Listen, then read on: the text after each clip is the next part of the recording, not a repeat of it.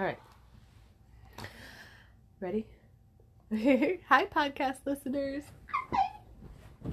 Welcome to Story Time with David and Mommy, the best readers ever. David and Mommy. And today we're reading The Mighty Avengers, Lights Out. This one is by Courtney Carbone. Iron Man was the leader of the Avengers, a team of superheroes. He loved inventing new devices. His latest creation was a generator that would provide clean power for all of New York City. Captain America, Thor, and the Incredible Hulk were helping him install the new generator.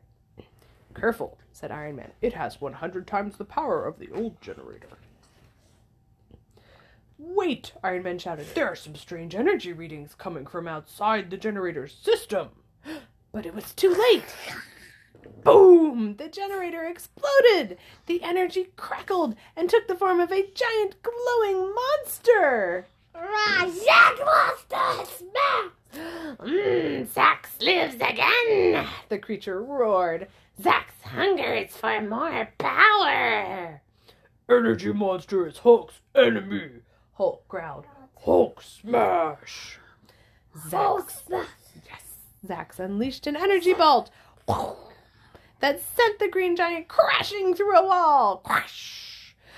City has power, Zax rumbled. He made his way towards the glowing lights of New York. Zax stomped into the middle of Times Square. Power will be mine! He boomed. Zax grew bigger and stronger as he drained this energy from the city. "We have to separate him from his energy source," Iron Man called to Captain America. "Distract him, Avengers," Captain America replied, "while I cut off his power with my shield." The Avengers attacked Zax. The monster swatted at them, but the heroes were too strong and too fast. "Keep him busy, Avengers," Iron Man shouted. "No, Cap!"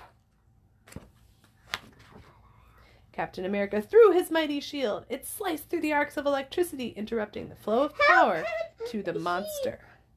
How could he throw the shield straight? If it goes... I guess he threw it. He was standing the other way. Like he was standing with his back to us. And then he threw it. And while he was throwing it, he turned his body so it would go farther. Just like when we turn our bodies when we kick in Hapkido. Remember we learned how to do a side kick? So that we would have more power. Remember that? Yeah. With his power cut off, Zax began to get smaller. "Hulk, stop, Zax!" The green giant roared as he cracked open a nearby fire hydrant. "Hulk splash!" Water from the fire hydrant hit the monster, causing him to spark and short circuit. Zax's energy beam began to drain away. "Zax is all washed up," Captain America said. "And now to finish the task," Thor declared. He used his mighty hammer to soak up Zax's remaining energy. "Lights out for you, Zax," said Iron Man. Then Thor held the hammer high above his head. "Power back from whence you came," he thundered, releasing the energy. The city lit up once more. Just one more. We're not done with this one yet.